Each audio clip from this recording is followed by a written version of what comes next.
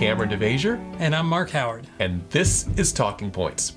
We've arrived at lesson 7 of our second quarter study, all about the book of Genesis. And this is the week titled The Covenant with Abraham. Indeed. And Pastor Howard, you were putting this one together particularly, but the biblical foundation for this week's study is rather heavy. It's a lot there, right? It's Genesis 15, 16, 17, 18, and 19. That's right. Wow. Okay, and for any of you who are even, superficially aware of those chapters, there's a lot in those things that could be, conversation. As we're going to soon see. Exactly. So we don't have any time to waste on other things. We've got a lot to dive into here. But how about I start with a word of prayer, and then you can walk us through. Heavenly Father, thank you again for this day. Thank you for the opportunity to know you and to study your word. Help us as we study now today this particular portion of Scripture. Help it to become clear in our minds for our own edification, but also for our Sabbath school classes. They may be blessed by a discussion of these important things. For we pray it in Jesus' name. Amen. Amen. Okay, as you mentioned, this week's lesson is reviewing God's covenant with Abraham broadly in Genesis 15 through 18. And then you go into the destruction of Sodom. So that's all encapsulated in this week's lesson. Okay. Talking point number 1, drawn from Sunday and Monday, is that Abraham's story illustrates righteousness by faith. Now, this is not a new thing. We've touched on this in previous quarterlies. We'll look at maybe a couple of different aspects today. But Abraham's story illustrates righteousness Paul certainly by faith. makes that point, doesn't he? Yeah. Talking point number 2, we are not under law, but under grace. And we build that on Tuesday and Wednesday, and we're actually going to delve into the circumcision covenant and how that relates there. So kind of fascinating stuff. And then number 3, God hates the sin, but loves the sinner. And that's drawn from Thursday's lesson and the destruction of Sodom. So these talking points are each, I just noticed this, like 2, not under law, under grace, hates the sin, loves the sinner. Those are pretty catchy little phrases there. Those are kind of common... once in a blue moon, Cameron. I like that. Anyway, simple, straightforward, let's go. So let's talk about Abraham's story illustrating righteousness by faith. Of course, you have, now, Genesis 15 is not where God calls Abraham. That's actually in Genesis 12, where you have that first call. And then it's reiterated in Genesis 15. The lesson points out, which we'll touch on in a minute, that Abraham seems a little bit discouraged. He's come through the battle with the kings. Still all has the no bloodshed child. and warfare, which... if you read this in Patriarchs and Prophets, he now figures, I've made them mad at me, and they're going to be, my whole life now is going to be unrest. I used to have this life of peace, and I've done, and besides all that, where's my child that I'm going to have this? And so in that little bout of despondency, God comes back to Abram, reinstitutes the promise to Abraham, how am I going to become a great nation if I only have Eliezer in my household, a servant. I don't have my own son. And God brings him outside, and he shows him the stars of heaven.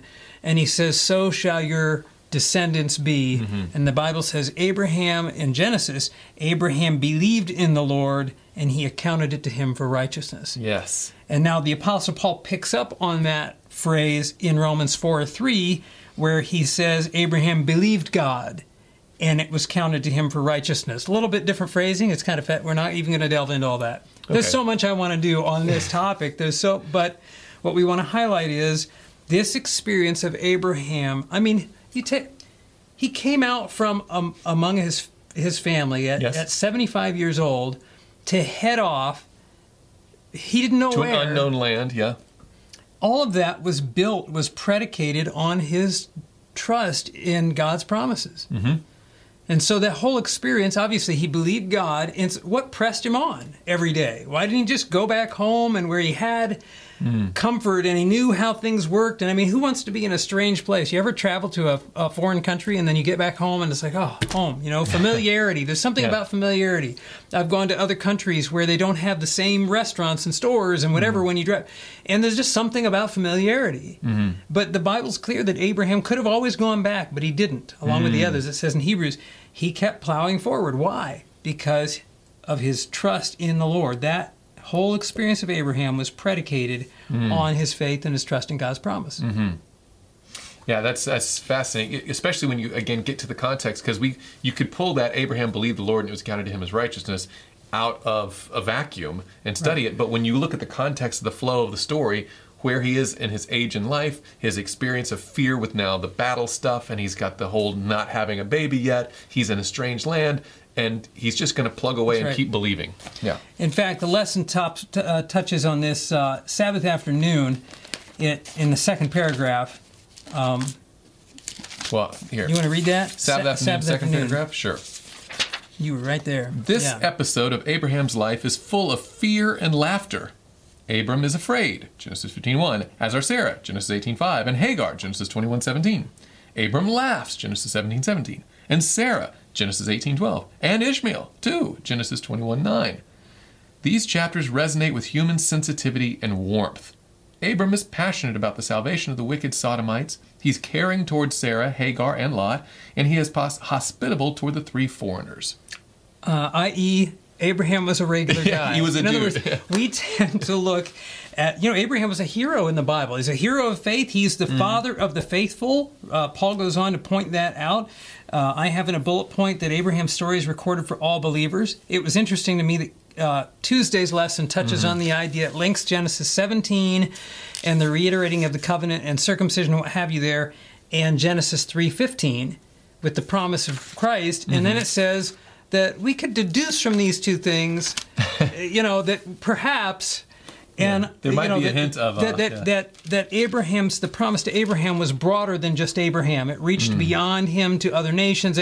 Or I thought we could just read Genesis 12:3, where God says that you're going to be basically a blessing to the whole world. All nations will be blessed in you. Right. And then, of course, Paul emphasizes it in Romans that Abraham is not just the father of the circumcision, he's the father of the faithful. Now, I say that to make that when we read this story, Abraham's story illustrates righteousness by faith, our first talking point. The point is that because it's a story for everybody who obtains righteousness by faith, which is the only way anybody's saved, it's a lesson for all of us of how that experience works. And so when we look at Abraham and realize he was a real guy and he did have a real journey, and this wasn't all, his lifetime was not all just peaks. Right. Well, and it'd be one valleys. thing, Paul here in Romans chapter 1, you have it in the notes, but verses 16, 17, we talks about, I'm not ashamed of the gospel.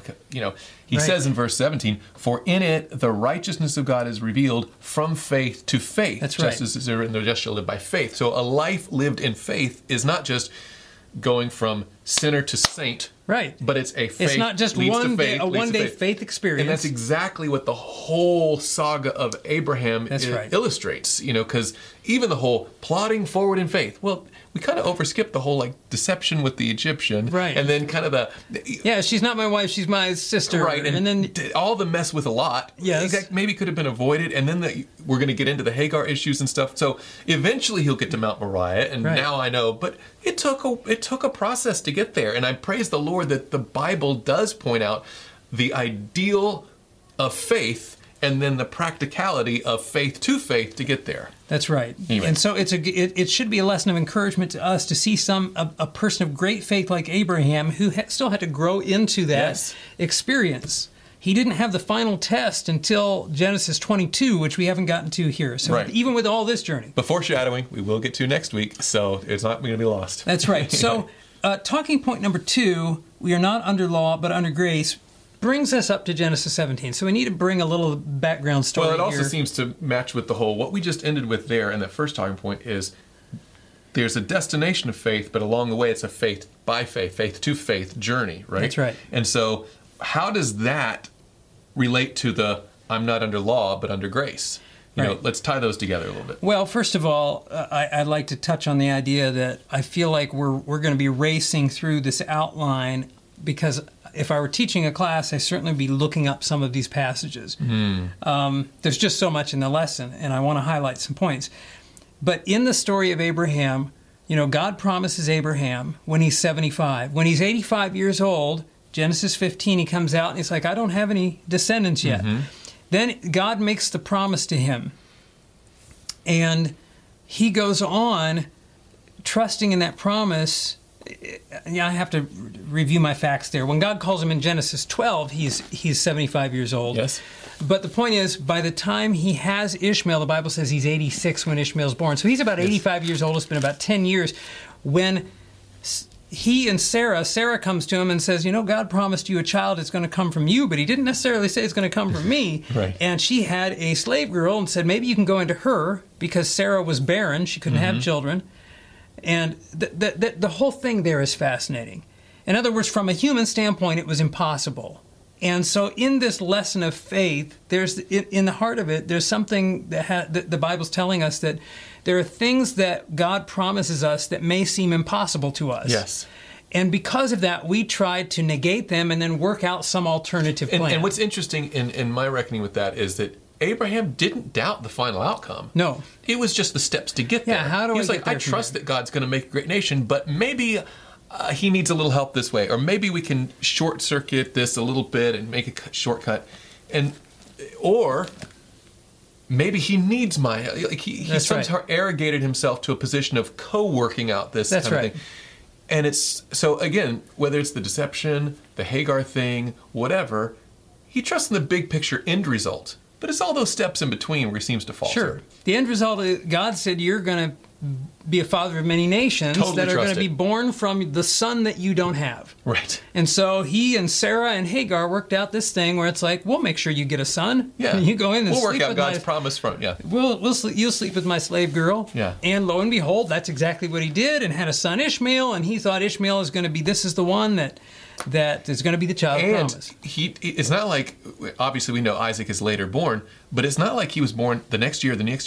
I mean, he has time to grow up with Ishmael. I don't know if we're getting into that right now, but he has a tender fatherly regard for Ishmael, right? And he eventually says, oh, that Ishmael might live before you. Can't we just go out in the way I've built up? And how many of us in our faith experiences, Lord, why can't it be the way I want to do it instead of what you have me do? Mercy. Absolutely. Well, it's interesting. The lesson conjectures a little bit on Tuesday. It says it is also significant that this covenant signified by circumcision is described in terms that point back to the first messianic prophecy, and the parallel with 2 suggests this broadness of Abraham's plan. And then it goes on. It's before that, actually. It says the meaning of circumcision has long been discussed and debated by scholars. This does not have to be complicated. It may be a little uncomfortable to discuss, but the point is that circumcision was not in God's original plan. Right. God brought this about after this whole Sarah-Hagar debacle. Now, let's be clear. It wasn't just wasn't his original plan from creation. Even after the fall, he didn't give this to Adam. That's right. And he didn't give it to Cain and Abel. The whole thing, even in the call in Genesis 12, you're going to be great. He doesn't do it then. No. It's only in the context of his... It is directly connected to the Sarah-Hagar experience. Yes, it is. And it is directly connected to the portion of Abraham's body in which he tried to work out God's plan. Yeah, that so reproductive element that God has said, I'm going to take care of. He's like, no, I got this. And the sign is a cutting away of the flesh, which has a spiritual significance to the flesh, as the Bible always talks about. Representative of the whole person. Of the carnal nature of man getting in the way of God's plans. And so what's interesting is God gives this right to Abraham as a sign to Abraham that God is the one that's going to work the promises out, not Abraham. Yes. That righteousness comes from God, not from Abraham. So circumcision was given as a sign of righteousness by faith that comes from God, but the Jewish nation perverted it over time to become the means of obtaining righteousness by God. And so when you come to Acts chapter 15, even in the New Testament church, there was this contention, and there were those who said, unless you keep the law of Moses and are circumcised, you cannot be saved. Right. So now it becomes the means of salvation, where before it was the sign of salvation. By the way, sometimes Christians will misread, I believe, Acts 15, thinking that the issue was about circumcision. No, it wasn't. It was about mandatory circumcision for salvation. Right. Because Paul went and had the very next chapter. Paul had Timothy, circumcised. But it wasn't for his salvation. It was to be winsome for others as a Jew. It became to a Jew. That's exactly no worries. So the rite itself physically is not like some sinful thing that we're now forbidden to do. But the meaning of it was lost on that New Testament church. They were saying, no, you have to cut the flesh physically And Paul's whole point throughout the New Testament is, that represents the heart, the whole man, right? So, well, that transitions nicely to the idea then of the moral law. So in the ceremonial law, where we have circumcision as a part, and as you said, there's that shifting from it being a sign of salvation to the means that there wasn't something wrong with the circumcision itself, but how they were using it, and thus we come to the commandments of God. Now, the commandments of God were never given by God so that we could be saved by keeping them. Yes. That was never the law was not given for justification. By the law is the knowledge of sin. But what happened is it got perverted to where the idea was obedience to the law. That's going to save me. Just like getting circumcised is going to save me. It was flipped. So when we come to this terminology in the New Testament, now most Seventh-day Adventists are familiar with this term under the law. When we talk about the Sabbath with our Sunday-keeping friends, they say, well, Bible says in Romans 6:14, we're not under the law but under grace. And they interpret, and many of us fall for interpreting that phrase under the law to mean under obligation to obey. That's not how the apostle uses it. And I have this in the notes. The phrase under the law as used by the apostle does not refer to being under obligation to obey the law. Instead, it refers to those who would use obedience to law as the means of justification. That's why the lesson highlights in this context of circumcision, Galatians 4:21, where Paul says, you who desire to be under the law, do you not hear the law?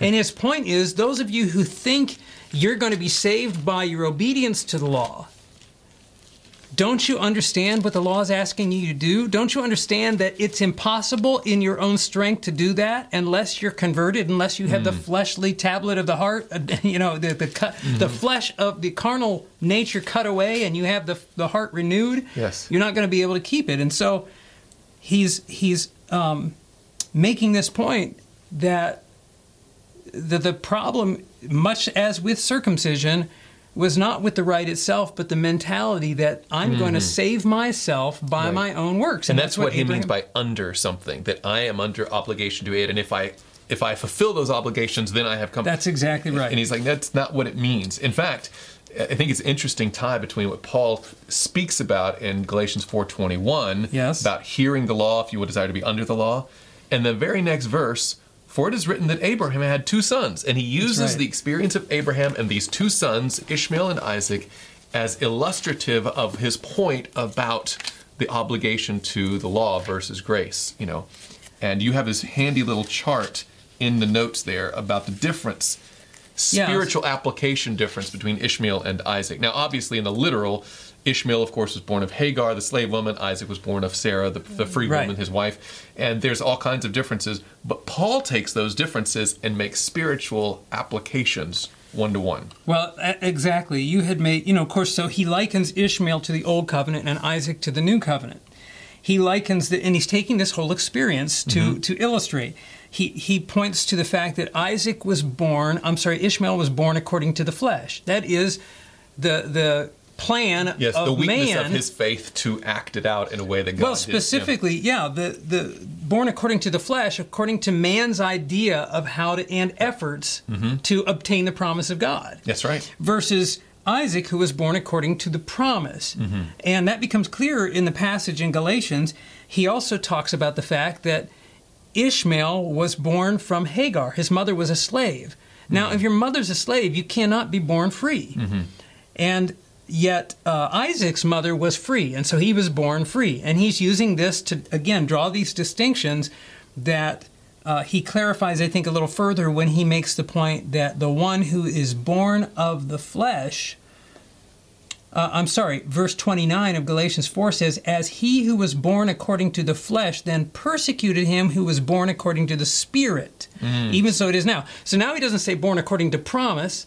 In the context of Galatians, the promise is the promise of the Spirit. So now he draws the distinction. There's equivalence there between the promise and following the Spirit of God. That the plan of Abraham and Sarah and Hagar was a plan according to the flesh, whereas God's promise was according to the Spirit. Salvation is according to the Spirit. Circumcision was given as a sign to Abraham that the work of God is accomplished by the Spirit, not by the flesh, but it became perverted. And in the same way... And ironically became yet another work of the flesh. That's right. Like the whole thing is a point away from that. And thus, in the same way in the covenants, in the Old and New Covenant, in the Old Covenant, the law of God, which should be a reminder to us that we serve God and find our righteousness in Him, became a means of obtaining righteousness, became a work of the flesh, because, and I've summarized this on the top of our next page handout, in the words of Jesus, John 3:6, that which is born of flesh and that which is born of spirit is spirit.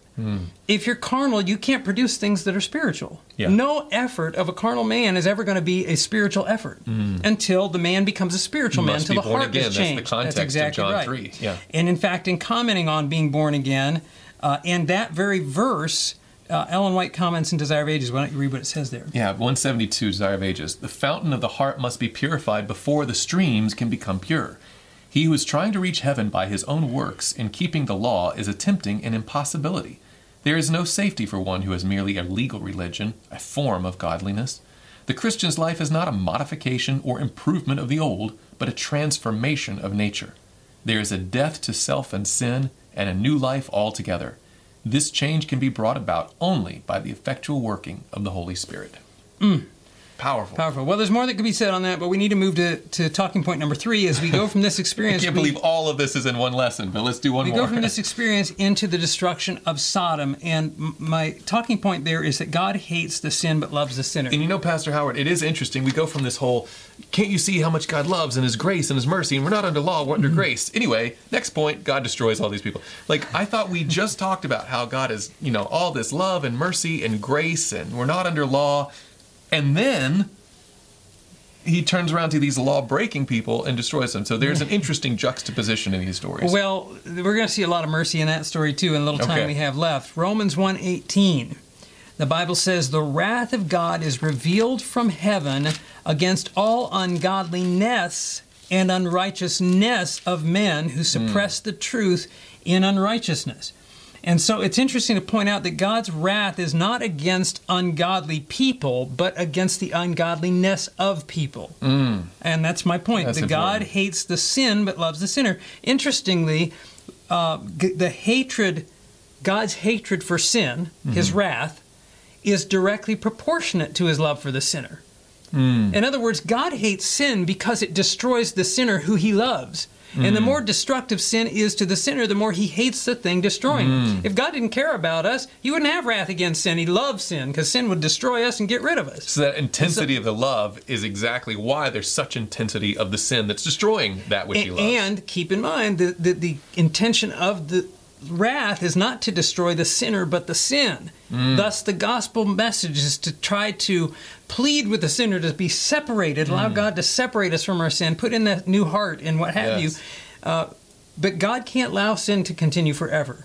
For the sake of all humanity, for the sake of all the universe, and time doesn't permit a full discussion on that, but this outpouring of God's wrath on Sodom was in that very context. God's wrath was against the sin, not the sinner. The Bible says, why don't you read it in Genesis 19, verse 13. Sure. It says here, for we will destroy this place because the outcry against them has grown great before the face of the Lord, and the Lord has sent us to destroy it. Those, of course, being the angel messengers who were going on their errand of destruction. And the reason given was because there's an outcry from there to God, and He's come down to investigate. The Sodomites, incidentally, were not passive victims in their society. They were oppressive, and we see that in the illustration of the story. And thus, there's an outcry, evidently, of God's people. And my mind goes to whether it be Psalm 34, 15 and 16, or where Peter quotes from that psalm in 1 Peter 3:12. He says, the eyes of the Lord are on the righteous, and His ears are open to their prayers, but the face of the Lord is against those who do evil. The righteous were crying out to God because of the oppressiveness of Sodom, and God had heard the cries, evidently, or the cries maybe not in Sodom, but in the surrounding area and what have you, because we know that whole, if there were, well, we know that, anyway, we know that... Well, this is so reminiscent of the Cain and Abel experience where your brother's blood cries out to the ground for me. Yes. Because of that thing, I now have a duty to investigate and deal with this. And here, the sin of Sodom, which we sometimes, I've heard it described as, they were just inhospitable and whatnot. And I'm like, well, you read the story in the Bible, and we're not... I'm not recommending you get into graphic illustration of this, but you have a group of men who are violently trying to press in on these strangers to have their way with them. And that's exactly what the Bible describes in Jude 1:7. Jude only has one chapter, of course. As Sodom and Gomorrah and the cities around them in a similar manner to these, having given themselves over to sexual immorality and gone after strange flesh, are set forth as an example, suffering the vengeance of eternal fire. There was some intense sinning in that Sodom and Gomorrah plain, And I don't know, well, you mentioned the sexual immorality, Jude mentions, in the strange flesh, or the ESV says unnatural desires. Mm-hmm. And what's interesting about that is that takes you over to Romans 1, where it talks about the wrath of God, and it says that I think in Romans 1, the woman has exchanged that which is natural for that which is unnatural. Right, and it says in verse 27, likewise also the men, leaving the natural use of the woman, burned in their lust for one another. Men with men, committing what is shameful, and receiving in themselves the penalty of the error which was due. So in Paul's denunciation of wickedness, he uses this particular type of sin as an illustration. Jude does the same thing. So it's not like you have God randomly picked a town and said, I'm going to destroy this one. They were particularly wicked at that time.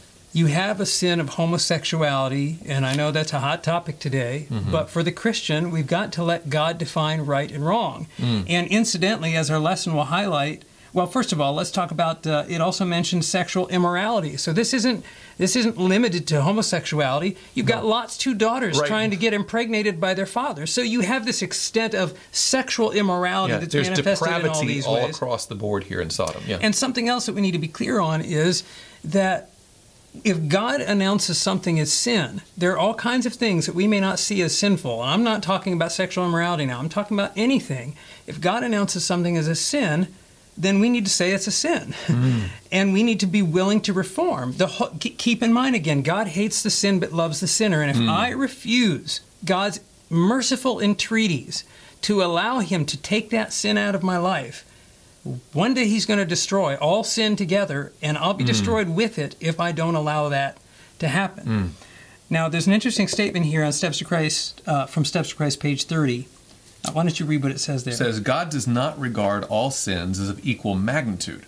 There are degrees of guilt in his estimation as well as in that of man.